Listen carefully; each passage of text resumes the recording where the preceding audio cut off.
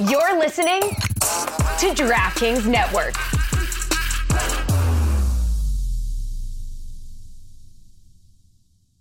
Another day is here, and you're ready for it. What to wear? Check. Breakfast, lunch, and dinner? Check. Planning for what's next and how to save for it? That's where Bank of America can help. For your financial to-dos, Bank of America has experts ready to help get you closer to your goals. Get started at one of our local financial centers or 24/7 in our mobile banking app.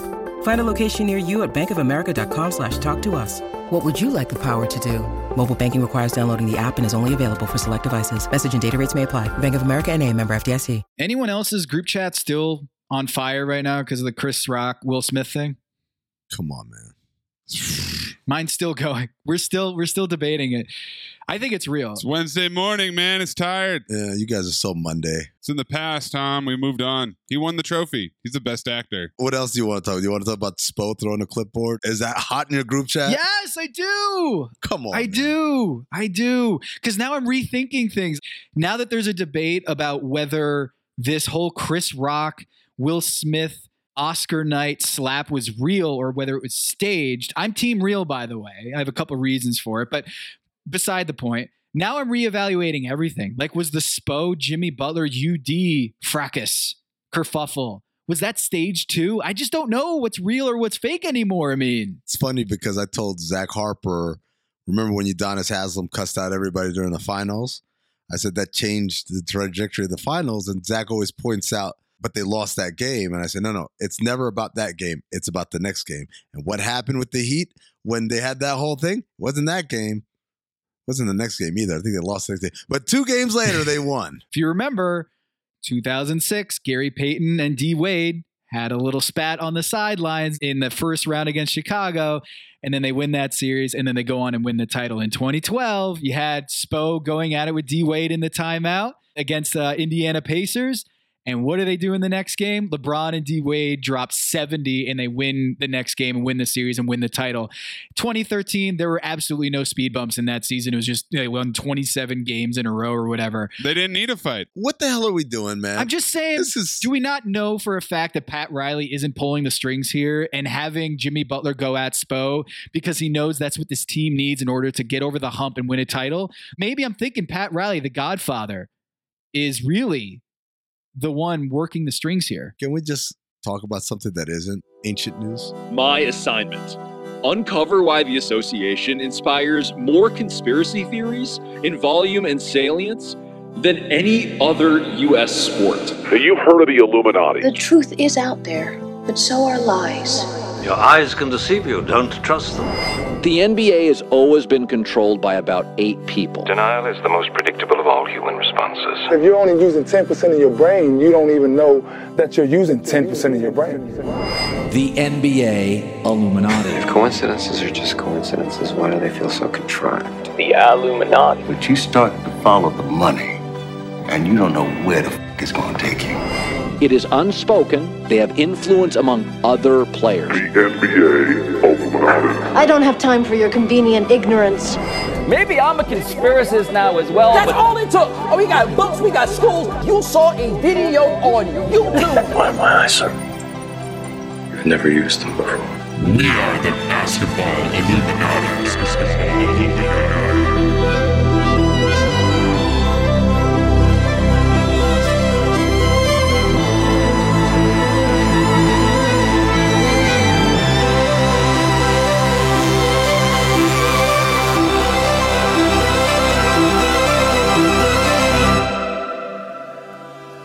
Welcome to Basketball Illuminati. I'm Tom Haberstroh, and as always, I'm joined by my Illuminati comrades, Amin El-Hassan and producer Anthony Mays.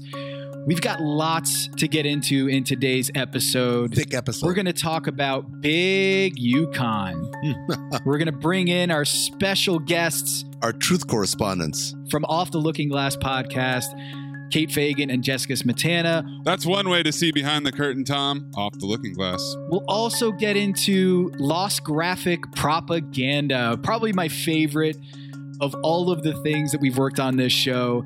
That segment, I was blind, but now I see, is going to be fire. But first...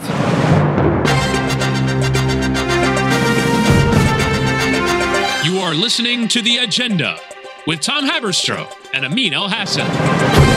Woo-wee! Amin, we've got a lot of spice coming from Dillon Brooks out of Memphis. Of course, the Memphis Grizzlies, everyone's favorite team. Even without Ja Morant, they're 18-2 this season. They blasted the Golden State Warriors. Yeah, they didn't have Steph Curry. Yeah, they didn't have Draymond Green. But who cares? They blasted the Andre Iguodala team. Remember, folks, the Warriors traded Andre Iguodala in a package to the Memphis Grizzlies, and Andre Iguodala did not report. And Amin, this lit a fire in Memphis. Just being here in this moment, looking back to that moment, what you think about how this team has developed? It developed a lot, and we all had the vision and he didn't, which is perfect. You know, send him back to the Warriors and let him, you know, do his thing over there. But, you know, we were, from the beginning, you know, we were growing a base. We had a base, and we just kept building and building and building, and more guys got on the train, and we were able to, you know, create something like this and, you know, keep building this dynasty. And this guy, oh my God. Dynasty! Sometimes you got to close your third eye. I truly believe it. What is he talking about? I'm going to tell you one thing right here. Dillon Brooks, as you said, I love Dillon Brooks. I love the Memphis Grizzlies. I think they're a fun team. I think they're going places. Will you take a shot at one of us? This Metallock crew? Oh, homie, we about to ride out on you. First and foremost, what dynasty? What are you talking about?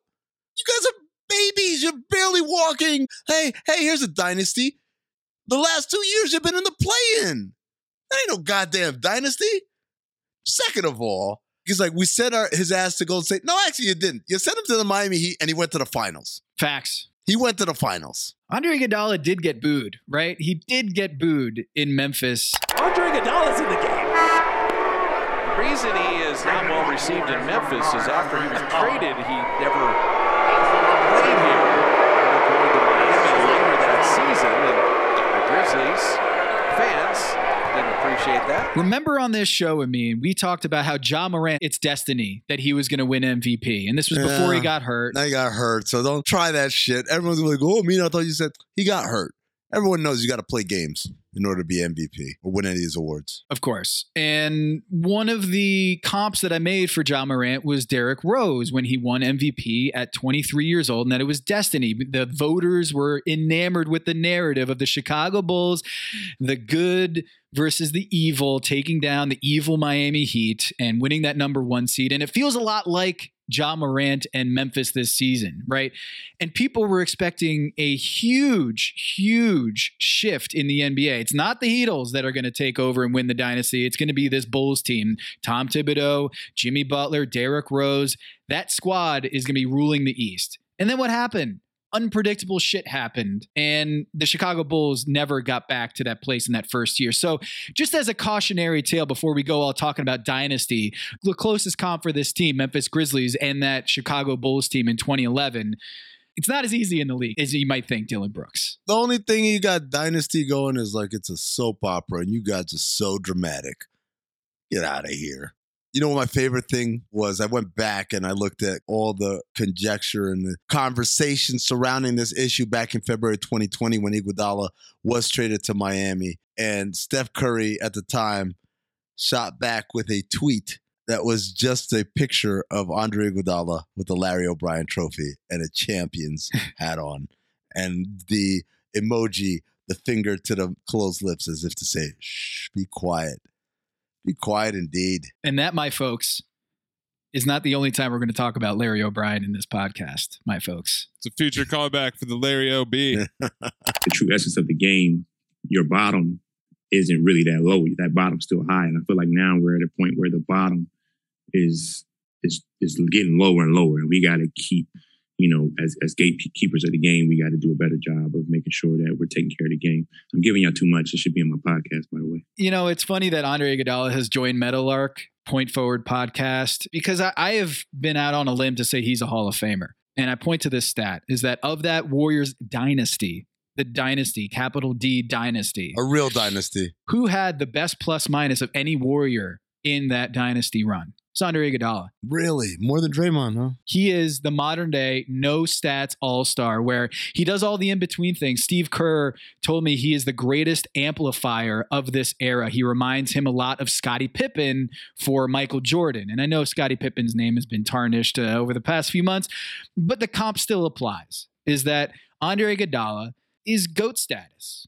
He's been GOATed. He finals MVP. And Dylan Brooks is coming at him and talking about dynasties. Man, Andre Iguodala's been out here for a long time. He's been through a lot, and he's also been at the very top. Next time Dylan Brooks is the finals MVP, maybe he should chat. I just don't get what he doesn't understand about a guy who's 36 years old not wanting to wait the 2 years it took you guys to be not playing worthy. He should have just sat here and waited for that shit. Again, he went to the finals in the meantime. One more time. By the way, went to the finals 6 years in a row. Try that. Try doing that, Dylan Brooks. Go 6 years in a row. Go once. Go to the finals once. How about that? I like this, Amin, though, because we need storylines. We need drama in the NBA. We need an arc nemesis for the Memphis Grizzlies. And here we go. Golden State Warriors. I like it. It's a little less fun when Steph Curry and Draymond Green are in street clothes, but still, Memphis does need an arch nemesis on this platform. I am looking, by the way, it's arch nemesis. I am looking forward to Grizzlies Warriors in the playoffs, provided that the Warriors are healthy. This idea that he does a victory lap on Andre Iguodala when literally their entire team is the Santa Cruz Warriors at this point. To call it laughable doesn't begin to describe it. And again, the funny thing is, this was something that was mutually agreed upon between Iguodala and the Memphis Grizzlies when he got traded there. He was never supposed to play. I don't know why Dylan Brooks is holding on to this. I think you need to find a better boogeyman than Andre fucking Iguodala. Speaking of the boogeyman, is Gino Auriemma women's college basketball's boogeyman? Are we not allowed to say his name? What's going on here? Nah, the boogeyman can travel. Coming up right now, we're going to talk to Kate Fagan and Jessica Smetana of the Off the Looking Glass podcast. We'll get down into the dirty about UConn and why they don't travel. You all think I'm late.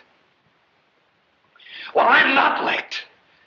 And I'm going to stay right here and fight for this lost cause, even if this room gets filled with lies like these. And the Taylors and all their armies come marching into this place. Somebody will listen to me. There's no better way to overpower a trickle of doubt than with a flood of naked truth. But the complexity and the gray lie not in the truth, but what you do with the truth once you have it. What is true and right is true and right for all. You and I both know that that's just not the truth. You can't handle the truth. It's too messy. Keeps them up nights. I'm here because in the end, the truth is worth the risk. Speak a little truth and people lose their minds. I'm a grown man. You can tell me the truth. Why is it people who want the truth never believe it when they hear it? So you know what I'm going to do? I'm going to do something really outrageous. I'm going to tell the truth. I mean, this is called the Basketball Illuminati podcast. This is not men's basketball Illuminati. We cover all of the basketball Illuminati, the things that happen in the world of hoops that doesn't seem right. Wherever there's an injustice, Tom, we'll be there. Wherever a child goes hungry, we'll be there. And wherever there's a basketball conspiracy, you're goddamn right we'll be there. And there's a basketball conspiracy a-brewing. That's right. Last night, NC State women's basketball lost to UConn in a thriller, but that wasn't the biggest story of the night. The biggest story in basketball was what happened after the game. Maze, why don't we run the clip? And NC State, you know, hats off to you. I mean, this environment that you have to play in. We're going to talk about that? Or are we going to talk about that? No? No, we don't have to talk about that. But and so now we are joined by our fellow Le Batard and Friends Meadowlark comrades. We have Jessica Smetana and Kate Fagan of the Off the Looking Glass podcast. It's an amazing show. Right now it's on a little bit of a break. Oh, Amin has a little cowbell going. We're getting excited. Yeah. And this is something that immediately hit my mentions. People were sending us, hey, we need to do a crossover episode of Kate and Jess to come on to this show. So first of all, welcome to Basketball Illuminati. And secondly, Did you plant that clip last night for your show? Oh, it's a thrill to be here. I want to say that we did plant the seed for that clip. In fact, all of the takes that are pointing out the injustices in the world of the women's basketball tournament right now, Jessica and I feel that we are the parents of those clips, of those takes. Wherever in the world people are talking about the bias and the privilege that UConn holds in women's basketball, wherever they are, they all come back to us on Off the Looking Glass. At least that's how we feel. It's probably not true, but that is the place we have landed. But it does seem like UConn privilege has gone mainstream in that now I'm reading athletic articles about it. Basketball Illuminati's talking about it. Mm-hmm. It was on ESPN and for some reason wasn't discussed last night after the game. Although I do know that on that show after the seeding, both of the hosts of that show, Monica McNutt and Elle Duncan, were skeptical of how NC State and UConn ended up in the Bridgeport bracket. But that's besides the point. The point is, UConn privilege has gone mainstream now. I think you guys all have to take a page out of Stugat's handbook, and you got to go sausage fingers to the camera and say, we were the first to do it. Everybody followed our lead, and it is officially our territory. Now, Stugat's taking a step too far. Say everyone needs to back off. But of course, this is what you guys want, right? And this is what we want. Whenever there is this sort of shenanigans going, we want people to talk about it, but we also want people to recognize that we were the first ones talking about it. And that's the key here. And the order in which we care about those two things is up for debate. Yeah. For those who aren't in the know, Tom set the stage. What is the UConn privilege thing that we are talking about? Yeah, so I've been listening to the podcast Off the Looking Glass, and I'm from Connecticut, and I didn't quite realize the depths to which... Just kidding. We're unbiased here. I'm just kidding. Yeah, we're unbiased. I'm the Bridgeport expert. You can't boo me. I'm going to give you stuff about Bridgeport. We're going to talk about that. He's the man on the inside. Who do you work for? One of their own. Who does Haberstroh work for? Double agent. I've eaten Gino's tomato red sauce before because I think they do have a Gino Oriema like tomato sauce in the supermarkets at Stop and Shop. I might have bought a couple and eaten them before. I don't know. I can't confirm nor deny. But the point is I did not realize the depths to which UConn privilege, big UConn, the outsized bias or influence, I should say, Kate's coined that term, the outsized influence of UConn on top of the sport.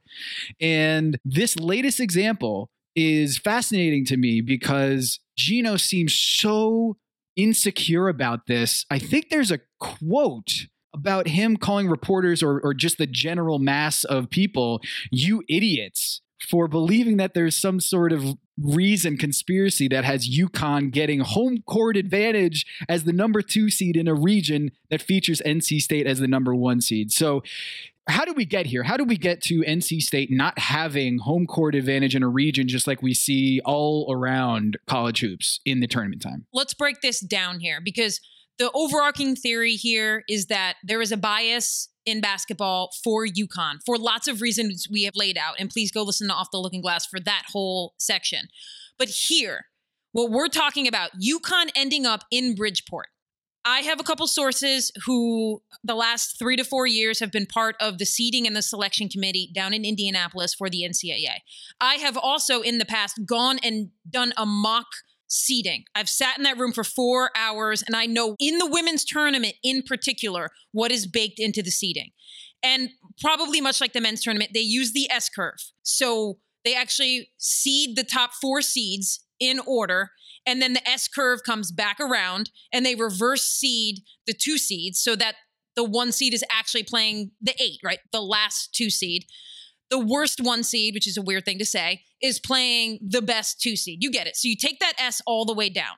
According to my sources, I feel very official saying that. Yeah. It was clear that it was South Carolina, Stanford, NC State, Louisville.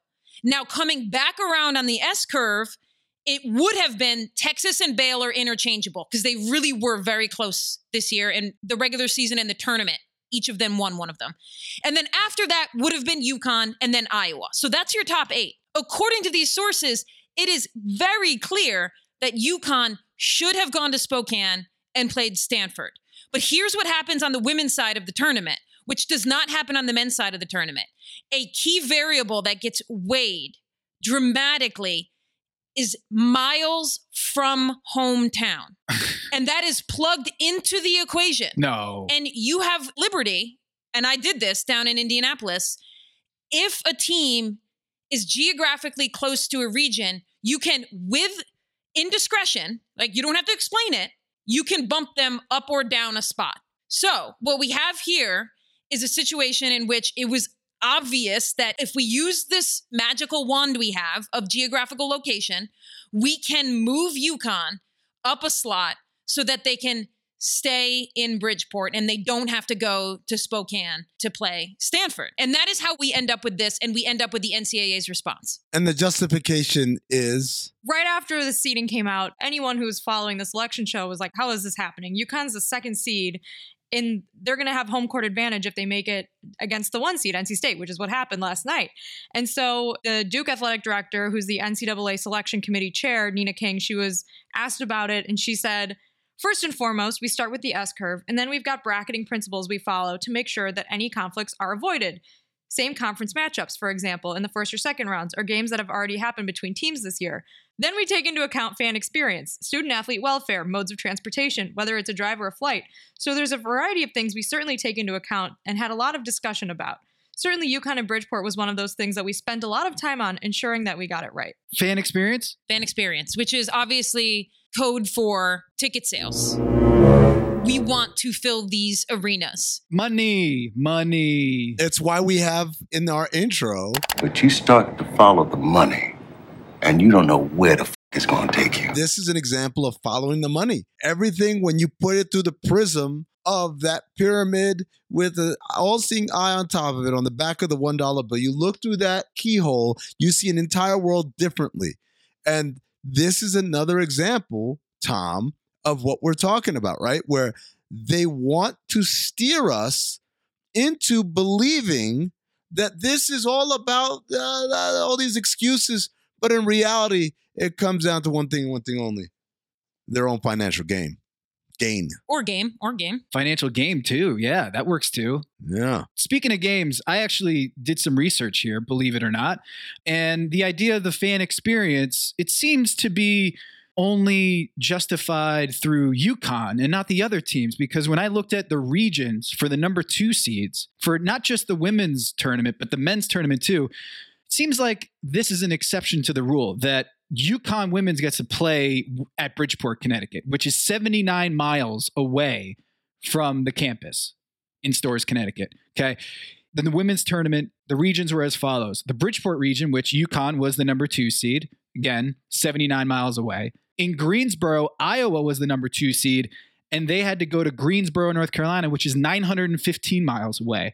Baylor, number 2 seed in the Wichita region, had to go 445 miles. And then Texas and Spokane, 1,989 miles, which means the non-UConn average distance traveled for the regional site, the number 2 seeds, was an average of 1,116 miles. I'm Tom Haberstroh, and you're watching The Big Number. Then over on the men's side, the number 2 seed in the East region, Kentucky, had to go to Philadelphia. Auburn had to go to Chicago. Villanova had to go to San Antonio. And Duke had to go to San Francisco. That's an average of 1,490 miles, which means that the number 2 seeds not named UConn would have to travel on average 1,330 miles away from their campus, but UConn women only 79.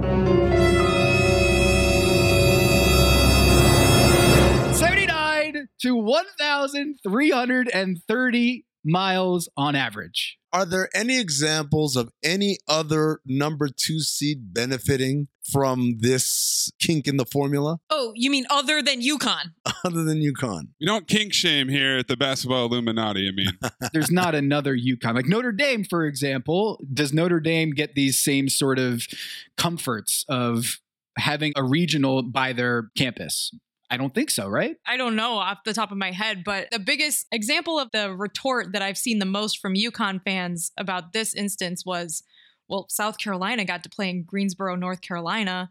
No one's complaining about that. That was 3 hours away from their campus. But they're the 1 seed. So the argument isn't about the 1 seeds getting the preference. It's about the 2 seed having home court against the 1 seed. That's the advantage of being the 1 seed. You're a little bit closer to home. UConn wasn't the number 1 seed this year. They had injuries. They lost some games, so they were the number 2 seed. So they shouldn't have that same advantage in a perfect world, but they still were able to play these games in Bridgeport. And if you watched the NC State UConn game, you could tell it was home court for UConn. And if we pull out and we really assess the broader point here, there's 2 layers to it. In this year, what happens is that regardless of whether UConn wins the tournament, they have now made it to the final weekend, which means that all of the media coverage and all of the storylines will once again center on UConn and probably Paige Beckers, not because Paige Beckers isn't amazing. That is unequivocally true. And UConn's really good. Yes. UConn is a phenomenal basketball team. And they're second favored to win in DraftKings Sportsbook behind South Carolina right now, even though they're the only 2 seed in the Final Four. Well, it helps when you're having to play in Bridgeport, right? Right. Part of that is baked into that odds. And for 15 years, people have been saying, well, somebody come along and beat UConn. Get your program good enough to beat UConn. We are now in a place where you can point to 6 to 8 programs who could beat UConn. But what we're learning this year is that what people are actually saying and what the NCAA committee is actually saying, because of the money that's baked into it that they want and the exposure that they want from UConn, is that you don't have to be good enough to beat UConn. You have to be good enough to beat UConn on their home floor. You guys are data heads, Tom. What is that? You have to be, on a given night, 3.5 points better than you are on an average night if you're going into a sold-out arena. That's right. You unpeel the layers of it and the monopoly and the ball that is rolling in UConn's favor. And part of the subject of UConn privilege is that this doesn't happen on the men's side, because baked into the equation is not geography, because they can make money wherever they go because of the TV rights and the way the NCAA in its Indiana headquarters sells the men's side of the tournament. So they don't have to have geography baked in. And that is another layer of this UConn bias story. I mean, they could have had Coach K playing in Durham, right? Yeah. For that regional, but they sent him to San Francisco. Of all the opportunities to get the great story of Coach K playing against whoever it is in the regional in his neighborhood, so it'd be packed with Cameron crazies. No, they sent him to San Francisco. But of course, Tom, they can't make it that obvious. They already played. We're finally going to throw us off the scent one way or another. This is all part of it, right? Like, this is the gaslighting that they do, right? They do this obvious manipulation with UConn, and then for plausible deniability's sake, Coach K is in San Francisco, as if to say, hey, man, if we wouldn't do it for Coach K on his farewell tour, why would we do it for Gino on a regular Tuesday? Yeah, right. Jess, don't you have a quote here from Gino? It's an amazing quote. When I read this quote, Tom, that I'm about to read, I honestly wasn't sure if it was real or not, but this is from Gino Auriemma at a Middlesex Country Chamber of Commerce breakfast. I don't think we could have made up a better quote from Gino. Everybody in the country complains all the time that we get sent to Bridgeport or we get sent to Albany. Well, you idiots, it's because we're the number 1 seed in the country every year. So where else are they going to send us? Because we earn the right to be close to home. That's why we're always in Bridgeport or always in Albany. So here we are going to Bridgeport, and you're going to hear the uproar next week. It's not fair. NC State's got to come up here, and they're going to have to play Connecticut, maybe on Connecticut's home court. Blah, blah, blah, blah, blah. What a terrible thing that is. Well, that's life. This is the Mike Wilbon hang tough argument, right? We talk about Clayton Kershaw's win percentage not being good enough despite an ERA of like 0.000001. And Frank Isola says, what's he supposed to do when he doesn't get the run support? And he says, we got to hang tough. That's exactly what Gino Auriemma did. When presented with an argument that completely pokes holes in the statement he just made, which is, well, we're a 1 seed every year. Well, this year you're not, homie. Yep. What's his answer? That's life? That's life for UConn. I wonder why Bridgeport is even on the list of potential places to play these games. Because if you're talking about fan experience and you want people to travel to these games from out of town and make a weekend out of it, some of the regional men's locations I thought this year were like places that I could legitimately see spending a weekend, seeing things that there are to see. going to museums, places with big airports where you can actually go in and out of the city easily. Bridgeport isn't that. What? I don't even know what the closest airport is to Bridgeport, Connecticut. It's almost as if they expected people to drive in and then drive home. Make a day trip out of it. San Francisco versus Bridgeport.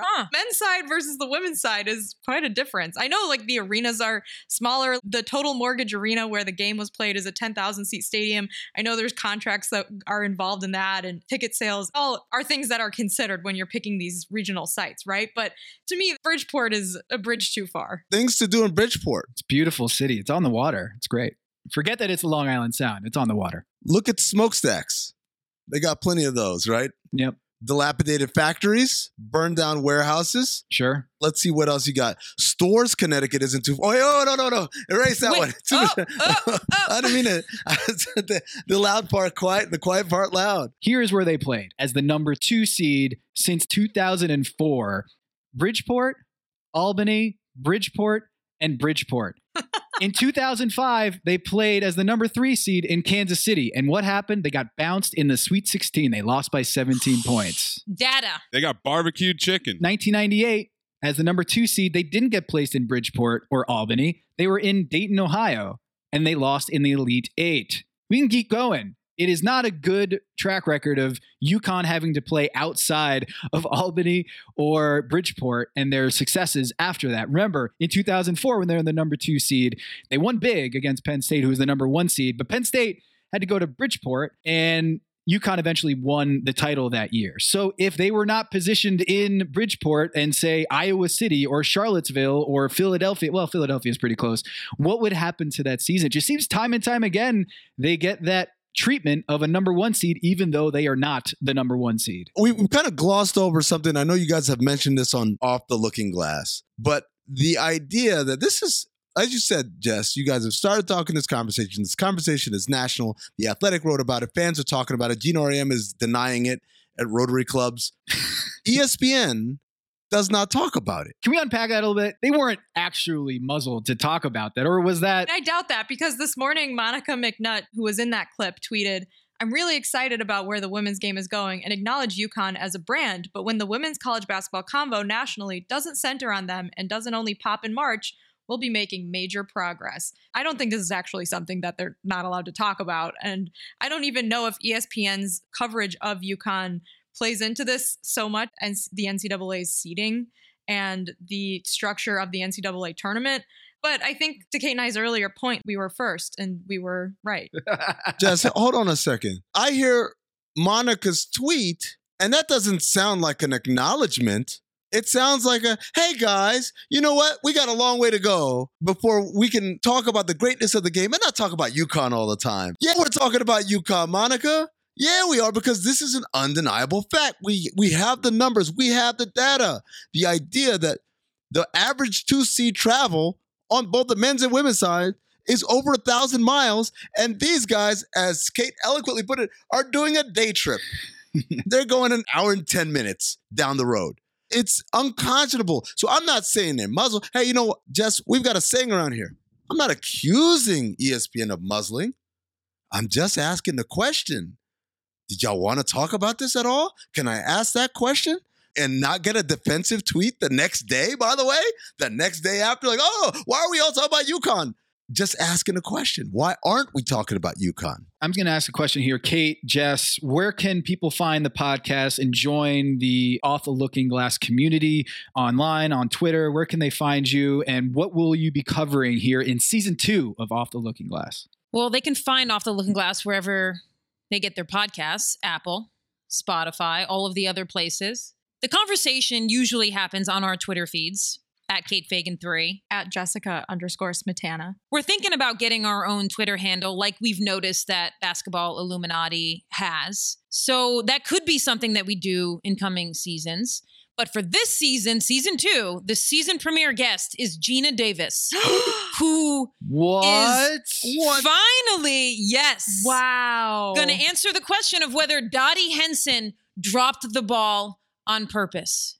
So that's coming in season 2. She did. I mean, she obviously did. Conspiracy. And if you want to listen back to season 1 of Off the Looking Glass, you can listen to our interview with Muffet McGraw that made headlines in this conversation about UConn and Gino Auriemma. And just the other day, Muffet McGraw tweeted, "But could we talk about regionals? They're supposed to be at neutral sites. I know the attendance hasn't been great, so let's try something new. But holding a regional in someone's backyard every year, that has to change." And you can listen to that interview from season 1 of Off the Looking Glass, wherever you get your podcasts. Called Coach Speak. One thing I do love about Off the Looking Glass is that it's evergreen. You can go back and listen to these episodes and not feel like this is stale or outdated. It feels new. So go listen to the first season of Off the Looking Glass on the Le Batard and Friends podcast network. Go follow Jess, go follow Kate, and continue fighting the good fight, Jess and Kate, about UConn privilege. We're not biased, though. Our foundation is pure. Thank you, and welcome to the Basketball Illuminati podcast. We'll have you on again soon. Keep your third eye open. Our bodies come in different shapes and sizes, so doesn't it make sense that our weight loss plans should too? That's the beauty of Noom. They build a personal plan that factors in dietary restrictions, medical issues, and other personal needs so your plan works for you. Noom doesn't restrict or shame when you want to treat yourself. Their flexible program focuses on progress instead of perfection. You don't have to give up carbs or anything. And with their daily lessons, you can learn something new about your food choices every day. After just a few days of using the app, I learned how to recognize cues for overeating and how to choose the right foods to feel full. Stay focused on what's important to you with Noom's psychology and biology-based approach. Sign up for your trial today at Noom.com. That's NOOM.com. And check out Noom's first ever cookbook, The Noom Kitchen, for 100 healthy and delicious recipes to promote better living. Available to buy now wherever books are sold.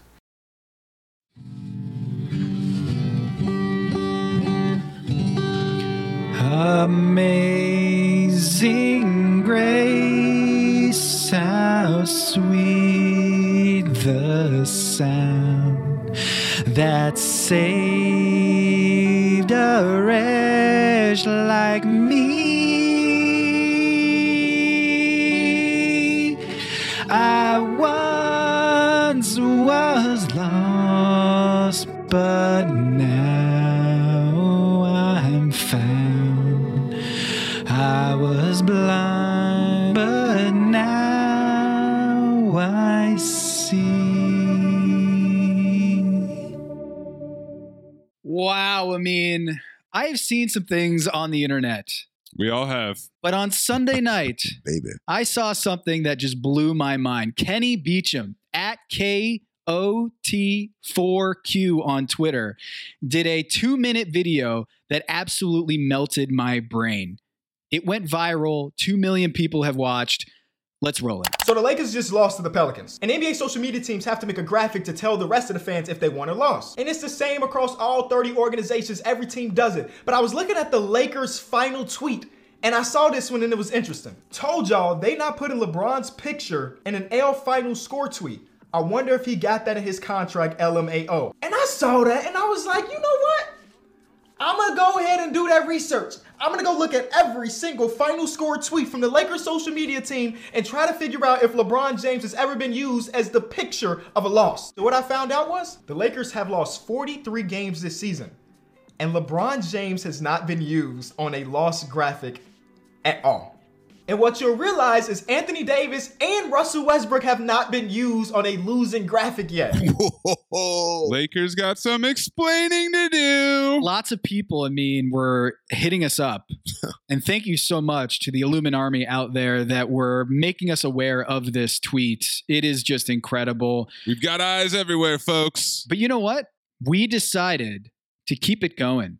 We were not satisfied with just looking at LeBron James. We wanted to know, what about the other players in the league? Is this a thing? Are they protected by their franchises like LeBron James and Anthony Davis and Russell Westbrook? Is this just a unique thing to the Lakers, or do all stars get this treatment, this protection from their franchise? Their sensitive souls are protected and coddled. But no, I mean, we did our homework, man. This took a lot of man hours, and this is what we do here at Basketball Illuminati, right? We do the work so that you don't have to. You wonder these things. We go out and leave no stone unturned and find the truth. wherever it is, however hard they try to hide it from us. Tom, share with the people what truth we found this week. So we looked at the biggest stars in the league and how often they appear on those lost graphics with a photo of a player in there. And of course, as Kenny Beecham found out, that LeBron James has not appeared in any of those lost graphics, and Malik Monk, for whatever reason, has appeared in double-digit one of those, and he is the scapegoat for the Lakers, that when they lose, let's put Malik Monk's face on that loss. So when we actually checked the rest of the NBA, we found an anomaly. LeBron James the only one. What? Well, to be fair, he's not the only one. It's him, Anthony Davis, and Russell Westbrook. Oh, what a coincidence. Oh, how about that? They're all on the same team. Tom, what about the other MVP candidates in the league? Yes, we looked at the Denver Nuggets feed. Nikola Jokic. How many times did he appear in the lost graphics? Not once, not twice, 12 times. 26 times the Nuggets lost in a game that Nikola Jokic played in. And in 12 of those times, they decided to make him the face, if you will, of the loss. The Lakers, 30 potential losses they could use as LeBron James as the face of that loss, and they cowardly put him 0 times in that photo. So Jokic, double-digit times he's appeared in that loss graphic. Joel Embiid, hey, you know, he might be a little sensitive about having the entire organization on his shoulders with Philly, and he's dealing with all the drama with Ben Simmons. Maybe they protect him a little bit. Nope. Joel Embiid, 10 times he's been the face of that loss graphic, and he's only been on the floor for 20 losses. So 50% of the time that he is eligible to be on a loss graphic, he is the face of that loss. That's got to be the easiest caption too, right? Just trust the process, guys. That's all we got to do. We kept going. Giannis Antetokounmpo, defending champ. He's already anointed. Why do we have to throw him under their bus on these lost graphics? Nope. 13 times he was in a lost graphic. You sensing a trend here, Amin? 13 times out of how many, Tom? Tell the people. 21 times. 62% of the time that Giannis could have been the lost graphic of the night, he was. And it keeps going. Trae Young, a young millennial, Tom, right? Trae Young, who still remembers the people who said that Luka Doncic should be better and carries that chip on his shoulder every day. Trae Young, one would think, does not want to be affiliated with the losses that the Atlanta Hawks incur when he's out there. Guess what? 23 times out of a possible 34, he was the loss infographic. That's good for 68%. Wow. Trae Young told the Knicks to hold that L. It's because he had so many in his pocket. He's carrying them around. 23 of them. Speaking of the Knicks, Julius Randle, 13 times. Kemba Walker. They don't even want to play Kemba Walker, but he's been that lost graphic 7 times. Bradley Beal. Think about this. Bradley Beal can be a free agent this summer. There's so much reason not to alienate him or upset him about being the face of the losses.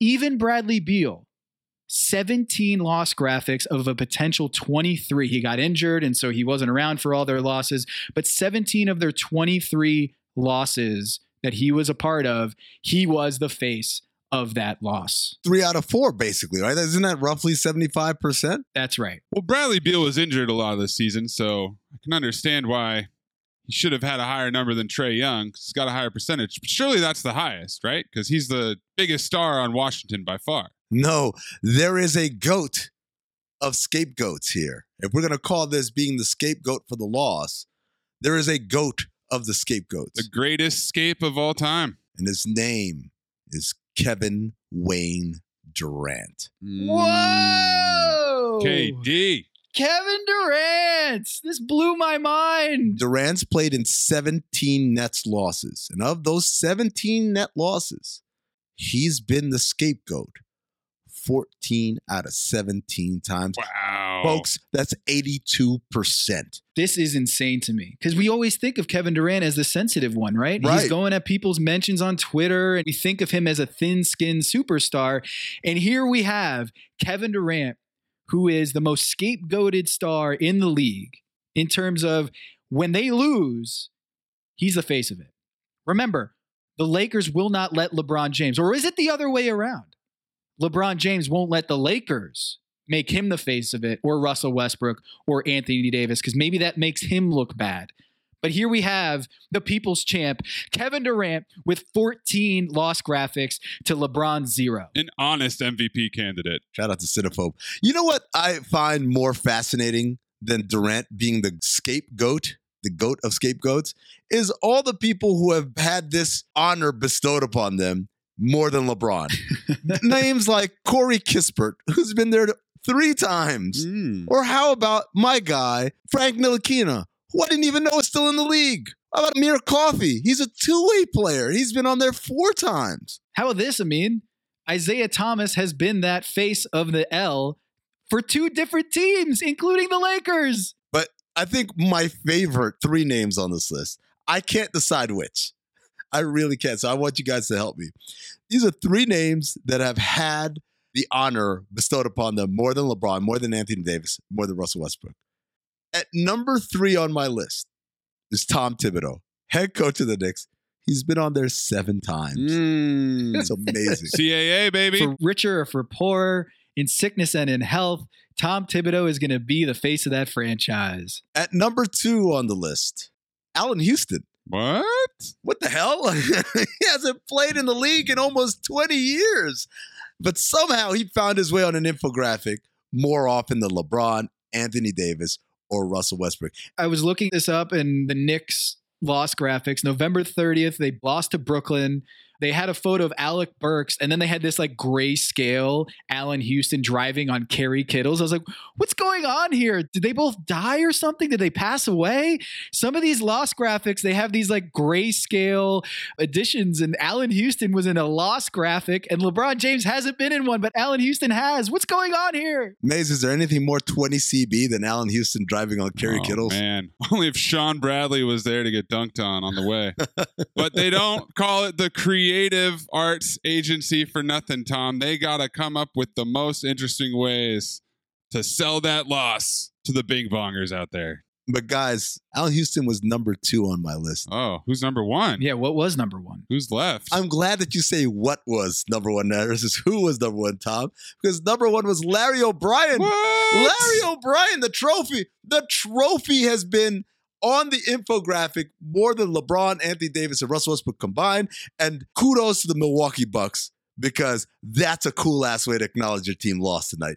They just posted a picture of the trophy and said, in essence, suck on it. Suck on the Larry O.B. Opening game, they played Miami, and it was ugly. And they just said, you know what, Larry O.B. The moral of the story here is... So as you guys can see, the behavior by the Lakers, this is not normal compared to other star caliber players across the league. Tom, who came closest, I guess, to approaching Lakers' version of putting their stars on blast? This one pains me to say, as a North Carolinian, I was going through the Charlotte Hornets losses this season, and a certain player was nowhere to be seen. Which charlatan couldn't you find, Tom? LaMelo Ball. Wait a second. They just had him on not too long ago. I mean, check the timestamp on that. When did LaMelo Ball appear as a solo shot on the loss graphic most recently? Was it Monday night, after the video dropped. Think about it. Do the math. When did the video come out, everybody? Sunday night. This is very interesting for a couple of reasons. One, that LaMelo Ball would be, I guess, protected, given that he's only been on there twice out of how many opportunities? 33. So I say twice, but it's really 1.5. So he had a solo shot on Monday night in their loss. It was a bad loss. They post LaMelo Ball as the face of that L. But earlier this season, they lost a game, and he did appear in the loss graphic. But interestingly enough, it was the only time that the Charlotte Hornets organization posted 2 players in their photo. And it happened to be in the foreground, Terry Rozier, and then kind of behind him, not the primary player, but it was LaMelo Ball. Like they were trying to hide something. Right. They couldn't have LaMelo as the focal point of that shot. When we looked at this, they had Cody Martin was appearing 6 times, Mason Plumlee a bunch of times, but LaMelo Ball had not appeared as a solo face of their loss until Monday night. And you wonder why that might be. Connect the dots, folks. Keep your eyes open. Someone in that department, I'm guessing, saw that viral tweet and was like, we got to get LaMelo out here. We're next. This tracks really with the research that we've done, talking to people around the league who are in these positions of power, I guess you could call it, who make these infographics, who post these infographics. And I can confirm that this is something that teams are talking about. They are absolutely having discussions after this video came out, doing internal reflection, looking at their policies and looking at their track records and trying to address that, because now they know everyone's under the microscope. Right, because they fear that they will be the next one to get posterized by Kenny Beecham or whoever it is. Or Basketball Illuminati. With the eye of Sauron in its tower, shining its light across all of Middle-earth. Shout out to Smetty. We will find you. We will shine the light on you. And I think that brings me back to my favorite thing about all of this. Are the Lakers doing this on purpose? Meaning, is this the action of a social media manager who is kind of subconsciously doing this? Or is this being done on a directive from up above? A mandate. The sources that we talk to from other teams seem to think, there's no confirmation here, but they feel like, based on what's happening, that this is absolutely a mandate from up above. I'm not here to confirm or deny it, Tom Habistro and Anthony Mays. I'm here to ask the Lakers, what are you hiding over there? You can pick up on things and just kind of have a feeling like, I haven't seen a whole lot of this or that. I haven't seen a whole lot of LeBron in these loss graphics. But Mays, what happens when you got data? It's undeniable. Just like with Marat Kogut. We know this isn't random. We know they took him away from the Warriors. The numbers don't lie, folks. The Lakers did not put their superstars in their loss graphics. Do you think it's a coincidence? Too much data for coincidence, if you ask me. And I'm going to tell you like this. You might say, Amin, Mays, Tom, who gives a shit? Who gives a shit whether or not this team acknowledges its loss with one of its star players in the infographic? It's not about whether it's important or not. It's about it was important enough for them to want to control the narrative in a certain way.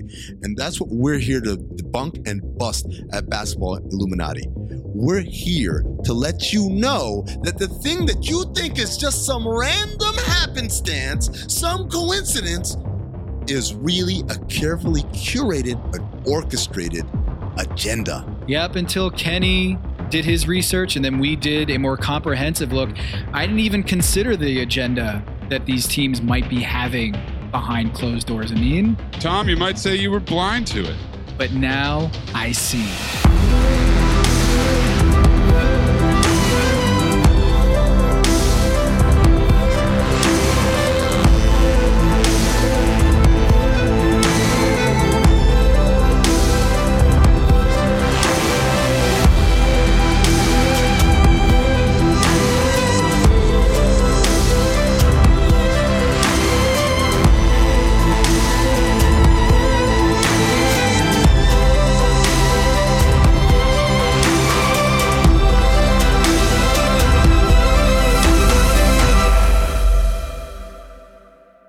Did you notice who was really low on that list too? Not just LaMelo Ball and LeBron. Who's that? Jimmy Butler.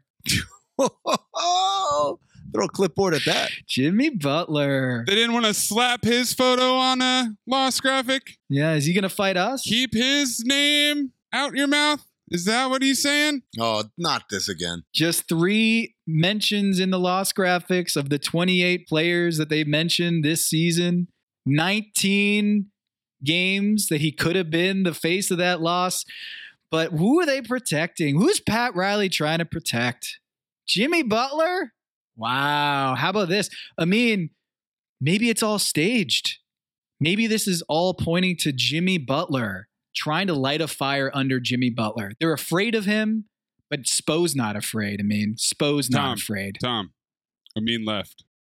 Without the ones like you, who work tirelessly to keep things running, everything would suddenly stop.